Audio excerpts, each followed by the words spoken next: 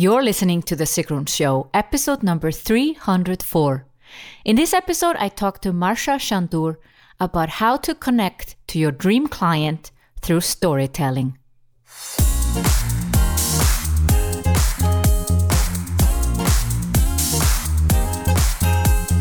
Welcome to The Sigrun Show. I'm your host, Sigrun, creator of Samba, the MBA program for online entrepreneurs.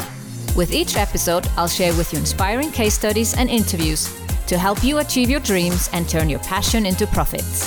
Thank you for spending time with me today. Building an online business takes time. I share with you proven strategies to help you get there faster. You'll also learn how to master your mindset, up-level your marketing, and succeed with masterminds. On today's episode, I speak to Marsha Shandur, who is a storytelling coach. She shows entrepreneurs, executives, and creatives how to make emotional connections with their dream clients by telling their personal stories. She's been featured in Forbes, BBC, and Mashable, and now she's on The Sigrun Show. Go to sigrun.com/304, and there you find links to Marsha Shandur and the show notes of this episode.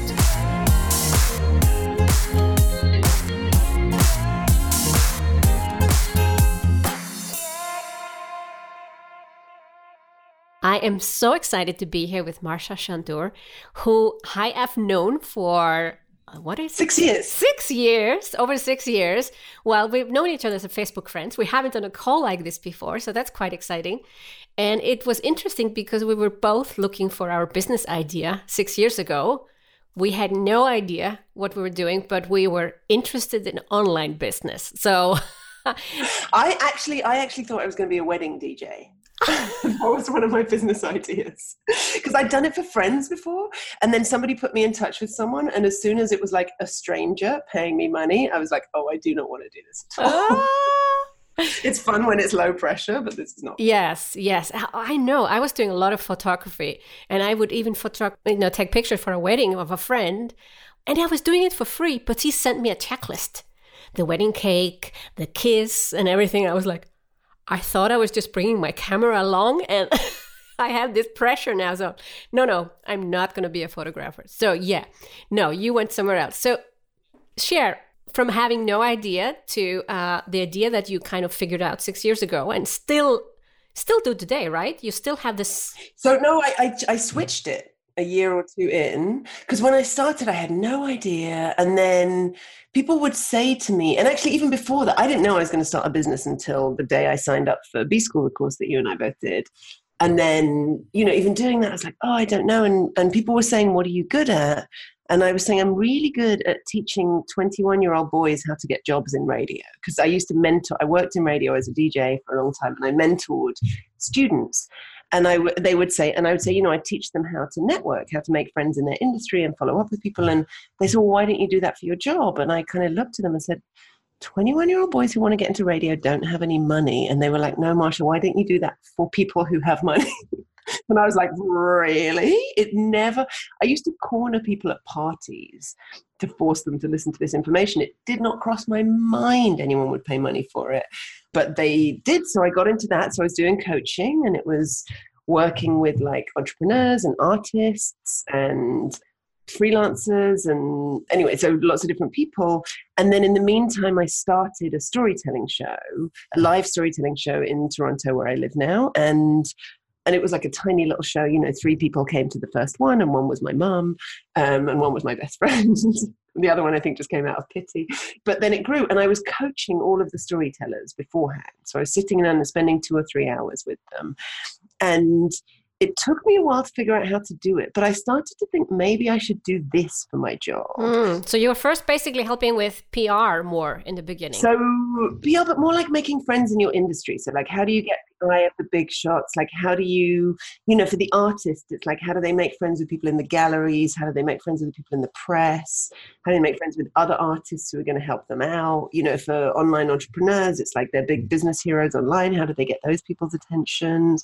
For freelancers, I did a lot of free sessions for freelancers. They didn't pay me because it's not really in their culture to, which is something now I sometimes teach sales now. And one of the things I say is like, you might know that you can help this person, but if it's not in their culture to hire you, there's no point in trying to sell them, because you have to convince them that it's worth paying money. And if they don't think it's worth it, they won't do it. But when I did work with the freelancer for free, it's like, how do they make contacts in, whatever it is, the newspapers or the radio stations or whatever, so that those people, because as my sales coach that I eventually hired, Kendrick Shope, likes to say, she's from the deep south, and she says, all things being equal, friends buy from friends. All things being unequal, friends buy from friends. And I think it's the same, we do favors for people we have friendship relationships with rather than strangers. And I, for years, thought that networking was this horrible, schmoozy, brown-nosing, oh, you're amazing, I'm amazing.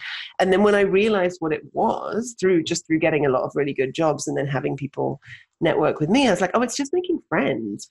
So it's kind of me talking about that. But in the meantime, coaching people on their stories. And at first, I couldn't figure out how to make money from it, because I thought, all I can do is just coach someone to tell a 10-minute story on stage. Like, it felt very specific. But the reason why I knew there would be money in it, and this is what I think might be interesting if someone's still trying to figure out, what it is they want to do, or if it's the right thing, but was because there was a part of it where I didn't know how I did it and nobody else could do it. So I'd be sitting with a storyteller and we'd be stuck on, we couldn't find a beginning or an ending. And I would say, look, I'm going to go to the washroom. I'm not going to think about this, but by the time I come back, I'll have an answer. And I would go to the washroom and I'd literally grab a flyer on the way to read so that I could distract my brain. And then I'd come back and it was like my brain would go, here you go, Marsha, and just hand me the answer. And I thought, if I don't know how I do this, there must be money somewhere. Because, when you can learn how to do something, anyone can learn how to do something. But if it's something that just somehow comes so naturally to you and so subconsciously to you, and it doesn't for everyone else, I knew that it didn't, because it didn't for the people I was working with, then there must be a way that I will get paid for this. And eventually I kind of then, again, I worked with all these, I hire people all the time, but I worked with all these mentors. I worked with Jonathan Fields, who talked a lot about the importance of telling your business story. So I kind of moved it into I'm going to help you tell your business story. And then what I realized about that is no one really cares about your business story. It's nice, it's fun it'll get you podcast interviews or guest blog posts. But in terms of clients, actually what they want is just stories that you can tell that they can really relate to. And those are very small moments, and not, that's less about narrative and more about emotion and feeling.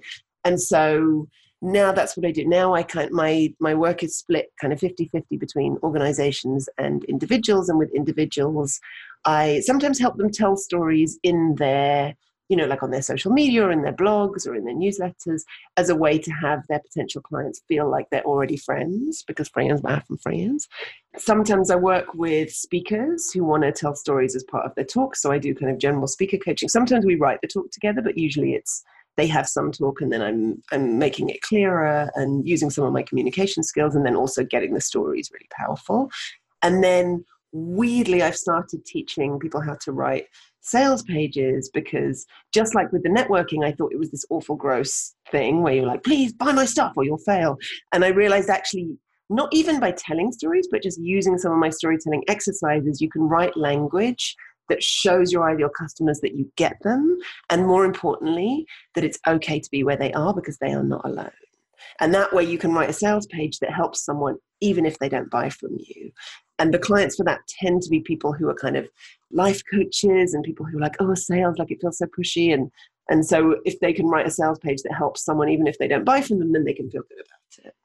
And so that's what I do now. And then the other 50% is running storytelling workshops for organizations. And that was kind of a process of me reverse engineering, actually figuring out what it is that I do when my brain did the magic brain stuff, is trying to break down, okay, what is it about a story and how do you tell a story? And then I studied theory of learning. And so I could come up with good interactive workshops that are pretty fun, where I get people to dress up in wigs and run around. They reenact the Rocky training montage at one point.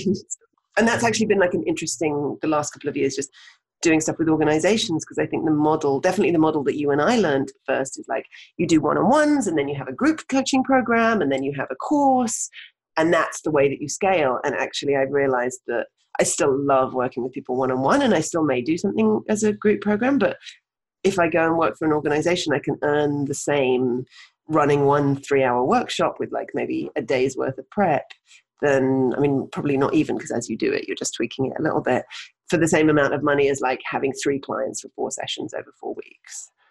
And so that feels pretty nice. Yes. One thing that I remember was your domain, which you still have today. Why did you pick this domain? So this is Yes, Yes, Marsha. I need to come up with a better story for this that isn't true. Because my true story is that my last name, Shandur, it's hard to spell, it's hard to pronounce. I knew I wanted a website that would be easy to find. And Hello Marsha was taken. And Hi Marsha, when it's all in one word, looks like him, arse, ha. And so I know I can't have that. And then actually one of the exercises we did in B-School was you had to ask people to say your 3 best traits. And one of mine was being positive. And literally, I checked all the social media, and Yes, Marsha was taken by someone on Twitter, and it was like a tribute to their dead friend. So I felt like I couldn't really ask them to give it up. And so I just went, Yes, Yes, Marsha. And it served me so well because, I mean, it's silly, and I'm silly, and people remember it. And I have a little hand symbol that I stole from the village people, which is just a little YYM. And now, you know, and it kind of gets people agreeing with you before they've even said your name, which is amazing. Super smart. Yeah, I know. Total accident. And I see people and they're like, Yes, Yes, Marsha. And then people call themselves, you know, Yes, Yes, whatever. They often will sign their emails to me, Yes, Yes, and then their name. And yeah, it's kind of worked out as a really nice thing. And when I first got the name, I showed it to a friend of mine. And he said, it sounds like they're like doing it with you. And I went, if they are, they're clearly having a really good time. And I'm okay. Fantastic. So, storytelling. Let's come to the main subject. I guess, I know, and I think the listeners of this podcast have heard it before, that stories are something special. We are wired to listen to stories. And somehow, when you realize this, you are seeing that there are stories everywhere. But how do you come up with a good story? When you say like connecting, and making your potential clients feel like friends, what kind of story is that? So here's the great news, because I think a lot of people hear like, oh, storytelling, and it's all about story, and they panic and think, but I don't have any good stories. Or, the story of my business, like I didn't have a nervous breakdown, or, I didn't move to whatever, some exotic location and live out of a tent for 6 years. Like I just worked in corporate and then decided I didn't want to work in corporate anymore and then started my business. And actually the great news is 2 bits of great news. One is having a really exciting story is great. As I mentioned earlier, like this will get you podcast interviews, this will get you guest blog posts. It's easier to pitch yourself for press. But when it comes to your clients, the more like outrageous your story is, the less they can relate to it potentially, unless you only want to work with people who also lived in a tent for 6 years in some exotic location, which is a very niche audience. And so if your story isn't that exciting, that's cool, because that means that your customers are going to go, oh, she gets me. Like she gets me. And the other thing is, when it comes to stories, it's not about what happened, it's about how you tell it. I think when you need to worry about narrative is when you are telling a story at a storytelling show and that's all you're doing.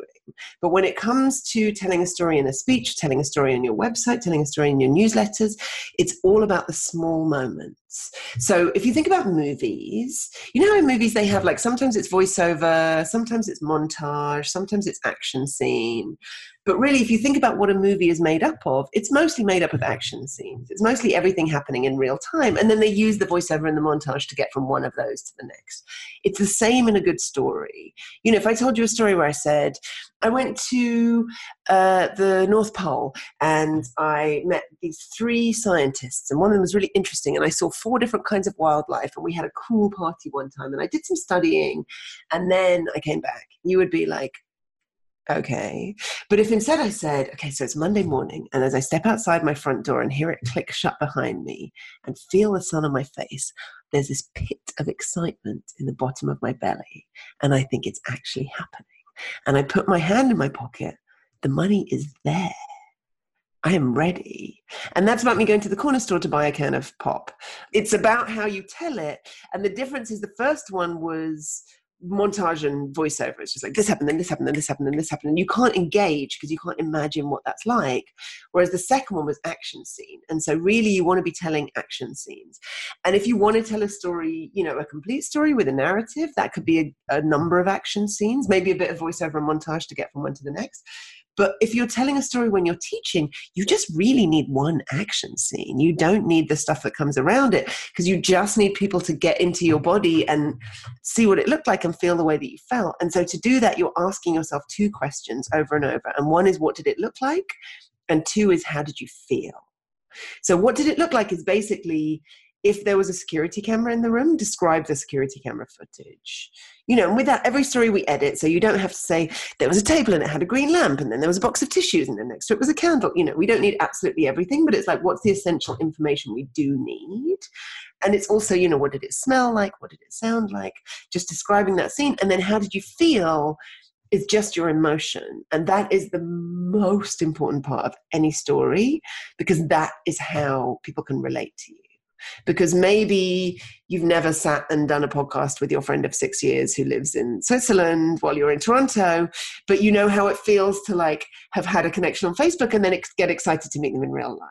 You know how it feels to like do something that's really fun and talk about the subject you're passionate about. So if I talk about my emotions, if I talk about how exciting it is and how, you know, nice it is, and that feeling of like when you recognize someone and, you know, they feel like an old friend, even though you haven't hung out that much, people are like, oh, I can get that. You know, I can relate to that.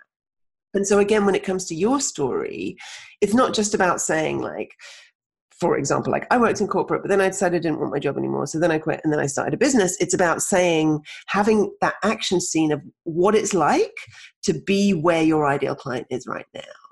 So say your ideal clients have had the same experience. It's about saying, you know, I sat at my desk and as my boss called out and said, oh, could you bring me that report by 2:00 instead of by next Tuesday? My heart sank and I thought, why am I doing this job? I hate it here. You know, and then people be like, oh, you get me. And that does a bunch of different things. And this is the same, you know, if you talk about it on your about page or your sales page, then it does a bunch of different things. It says to people like, I am for you and I'm not for everyone. You know, I'm not for the person that like loves their job but just wants a new challenge. That's not who I am. I'm for the person who hates their job. And it says, when you come to me and tell me how you feel, I'm not going to shame you for it. I'm not going to make you look stupid. I'm not going to go, oh, what's wrong with you? Why are you working a job you hate? Because I get it, because I've been there. And so that's also really important. And then just the more we know about people, the more we like them. That's just a scientific fact. So when you can tell a story and somebody can really get a sense of what you're like through the ways that you respond to things, you know, the things you say and the ways you feel, then they'll feel like they know you better. Like, have you had that experience, Sigrun, with anyone that you say follow online, if you've read their stories and you're like, oh, I know that person? Yeah, because I feel that they've gone through some similar experiences, even if it's just 2-3 stories. Right. But it sounds so simple the way you describe it. Just go into the action scene. It's so simple. And I think, you know, one of the big myths of storytelling is you're born with the skill or you're not. You know, you're a natural storyteller or you're not. And that's just not true. It's a set of rules that anyone can follow. I've been running my live show for 6 years. We have a 2-year waiting list to tell a story. I have never turned away a single storyteller because I believe everybody has at least one powerful 10-minute story, if not more. Sometimes people come to me with one story and I say, I don't think that's your story. Let's find another one. But I never say, I don't think you're right for this show, because everybody can do this. And I've had some people come to me who, honestly, Sigrun, have been gong shows when they've brought me their stories. And then we've worked together and I've taught them the rules and then they followed the rules and then they've told amazing stories. And I feel like the reason you know that it's a set of rules is because we all have that one person in our life who they could tell any story and it's just fascinating. And equally, we've all been stuck next to that person at a party who we know did something interesting, but dear God, when will it end? And all that's happening is the first person is following those rules and the second person is not. That's all that's happening. You know, I feel like we also have all had that experience sometimes when you see someone speak and they're so good on stage and you're like, you're so boring in real life. And it's because someone has clearly coached them to tell a story really well. Which is great, because then they can learn the rules and start doing it in their everyday life. And so it's literally, you know, there's a few other things like always tell things in the chronological order they happen to you. Otherwise, you're throwing in spoilers and then we don't care. So if you say, of course, at this point, I didn't realize they'd already given the job to Yusuf. we stop caring about the interview you're in because we're like, you're not going to get the job anyway. So don't throw in spoilers. Don't say at this point, I didn't realize X, Y, Z, because you didn't realize it. So you kind of want to imagine that you're doing like a Freaky Friday style body swap with yourself in that moment. And then you're just telling the story from that person's perspective. And, there's rules like that. With emotions, there's different ways you can say your emotions. You can do internal monologue, oh my gosh, why did I come here? I knew that this place would be terrible, and now it is. So we know, you're anxious. You can name the emotion. I felt very anxious. I felt very happy. Or you can say where you felt it in your body. That's an exercise that I do with clients in my workshops. I get them to close their eyes and imagine being in a place and start getting curious, because every emotion has a corresponding feeling in our body. And if right now you're listening and being like, I don't know what emotion I feel, I don't know where I feel it in my body. Again, those are learned skills. You can practice those skills.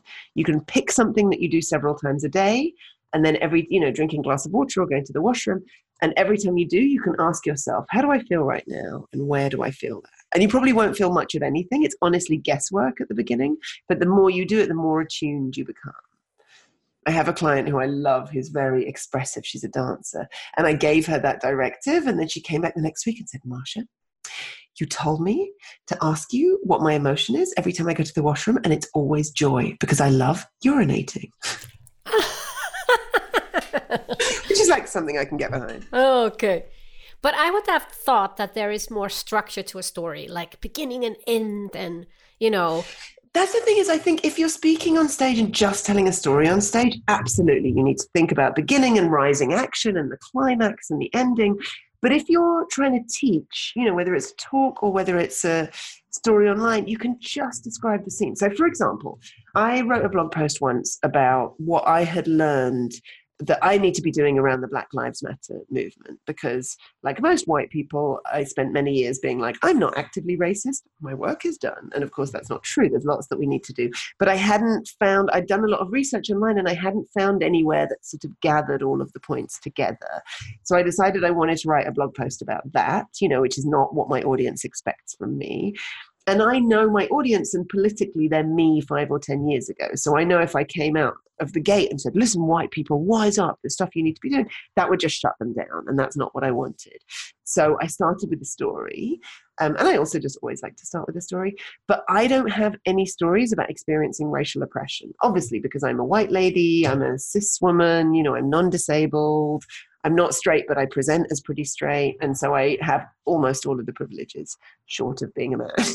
And so I didn't have a story that I could tell that directly related. So instead, I told a story about sitting in the bath with my niece, who was 4 years old at the time.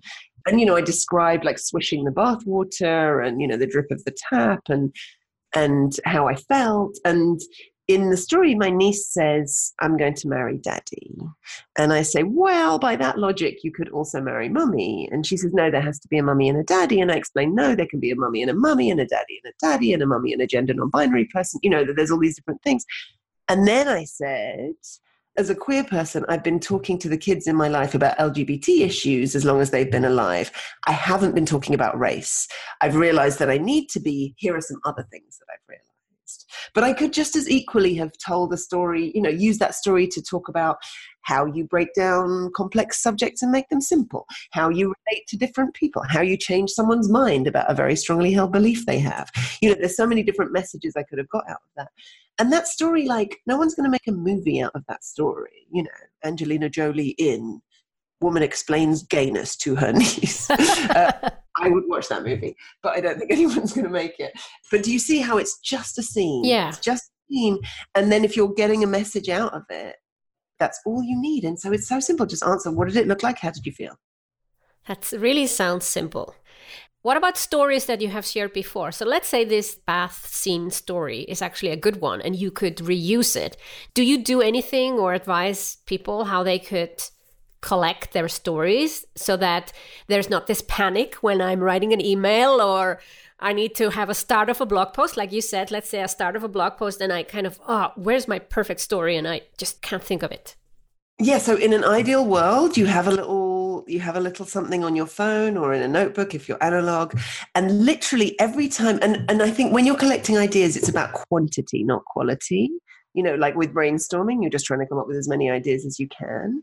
And so have a little notebook, and then every time you think that something could be a story or could be an action scene, note it down. And one of the ways that you know it could be a good story is if you have an extreme emotion. And the extreme emotion could be, well, fancy that. Like, that could be your emotion. It doesn't have to be like great sadness or great happiness. It could be like irritation. It could be an emotion about Laura Bell Gray. So Laura Bell Gray from Talking Shrimp, I think, tells brilliant stories in her newsletter. And she told one recently, I'm blanking on exactly what happened, but it was basically someone being really annoying in line at the grocery store and how annoyed with them she got. That's the same story that came to my mind right now.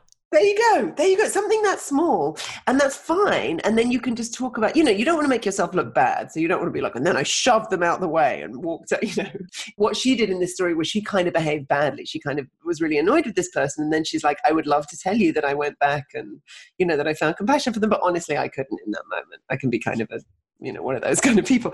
But so having an extreme emotion, I think, is usually, or like having a strong emotion, let's say not extreme, is usually a sign. Visual images, also like sensory images. My friend Liz Scully has this amazing story about traveling when she was a kid, and she was somewhere, I can't remember where exactly it was, but it was somewhere very hot.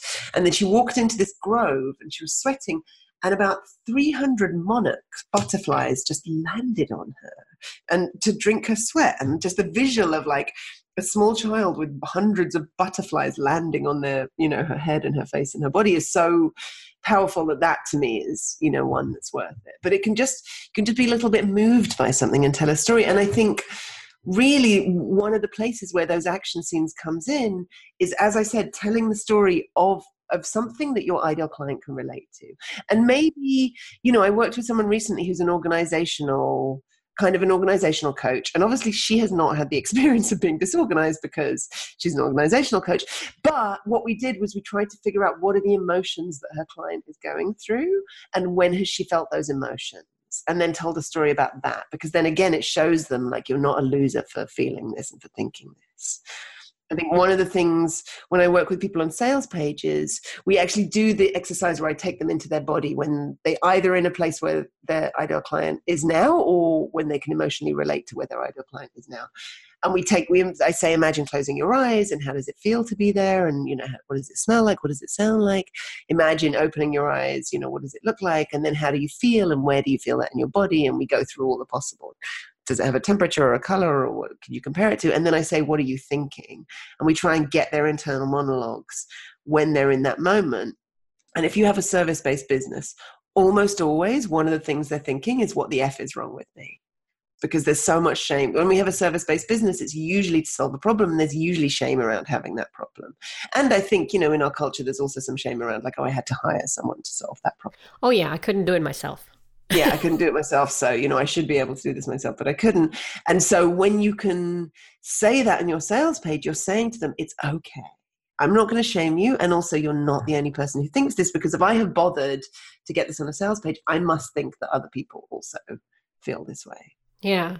It's very interesting because I was, as I said before I hit the record button on this podcast episode, I was struggling a little bit figuring out my business idea. Once I figured it out, I was like, yeah, okay, now I'm ready. And I was like, working hard. And then my sales did not materialize in the way that I was growing my list. And I was starting to think, what's wrong with me? Because I had been a CEO for 10 years. I'd done sales before. What is the F wrong with me? And I realized I had to hire someone. I had to hire someone at least just to get that mindset block of asking for the sale. And it was tiny tweaks. And once I saw it in front of me, it was obvious. Yeah. But there was shame. Because I'm highly educated. I have a master's degree in business. I have business experience. Why can I not figure this out? Totally. And when you see that somebody else feels that way, it's so powerful. And I even there's people who, when I first started my business, I was so disorganized and all over the place and never getting anything done and felt like I was working all the time but achieving nothing. And, I'd see all these people out there, I made 6 figures, I made 7 figures, and I'd be like, oh, what's wrong with me? I'm such a failure. And then I found somebody's website where they were basically, she just listed all the things that I think. You work all day, but you get nothing done and you feel super disorganized. And this was someone who I just didn't really feel a connection to. And through her, I found my first ever coach, Jill Farmer from jillfarmercoaching.com, who's amazing. But I used to read this woman's email every single week because it made me think that maybe I wasn't a giant failure, because she was speaking to people like me. So it made me feel like I wasn't alone. And that's so powerful. So powerful. And that's the stuff where you help people. Just like that lady helped me. She never sold to me, but she really helped me. And if you are doing something, if you're doing the business that you're doing, not just because you want to make money, but because you want to, which of course, let's face it, you wouldn't be an entrepreneur if you were just in it for the money, because it's much easier to go and work in finance and, it's much a quicker route to making money. Unless Jonathan Fields always talks about how being an entrepreneur is like, you have to face yourself every single day. It's like one of the biggest soul journeys you can go on. Anyway, and so you're doing it really from a place of service. You want to help people. And so why not write a sales page that both sells and really helps people? I love that. Absolutely love that. Marsha, it's been a pleasure. So we've already talked about your website. Yes, marsha.com. But you said you have some resources for my audience. Yeah, so I have a little, depending on whether you're more of a reader or a listener, I have a couple of series with the basics of storytelling. Like I was saying, the basic rules, if you want to know what they are. And so one is a 5-part blog series. All the blogs are super short. I do not write those. When people are like, write a 2,000-word blog post and spend 8 weeks researching it. And I used to panic and think I had to do that. And then I was like, hang on, I don't read those. I don't have the time to read those. So they're very short blogs. Or I have this audio series that I did. It's called the Baby Walk Story Sessions, because I would strap the baby to my back and then just go out and record a podcast. And so if you're more of an audio person, I'll link to both of those so that you can go and have a listen. And then you can find some other resources and stuff on my site. But I'm going to put that up at yesyesmarsha.com/Sigrun. Perfect. We'll put this on the show notes as well. So if you are on the go listening, you just go to the number of this episode and you'll find the link to Marsha and her resources. Thank you so much for joining me today, Marsha. It's been a pleasure, and I hope we connect sooner next time. Yeah, me too. That was so fun. Go to sigrun.com/304, where you will find links to Marsha Shandur and the show notes of this episode. Thank you for listening to The Sigrun Show. Did you enjoy this episode? If you did, please share, subscribe, and give the show a review on Apple Podcasts. See you in the next episode.